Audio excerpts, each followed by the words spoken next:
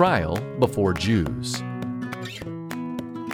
Guards took Jesus to the home of the high priest. Peter followed from a distance. Once there, he sat by a charcoal fire in the middle of the courtyard. A servant girl said, "Are you one of his disciples?" No, I'm not."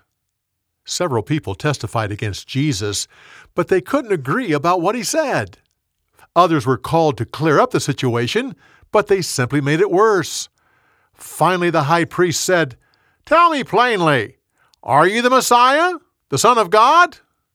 "Yes, I am." The priest was shocked and ripped his clothes. "You heard him! He blasphemes God!" Peter was watching this from the courtyard.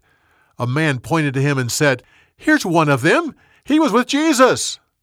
Peter saw everyone looking at him. No, I don't know what you're talking about. I don't know him." Later, another man spoke up. "You're one of them. I saw you in the garden." Turning to the others, he said, "Listen to his speech. He's from Galilee." With that, Peter started to curse. "Leave me alone. I tell you, I don't know this man."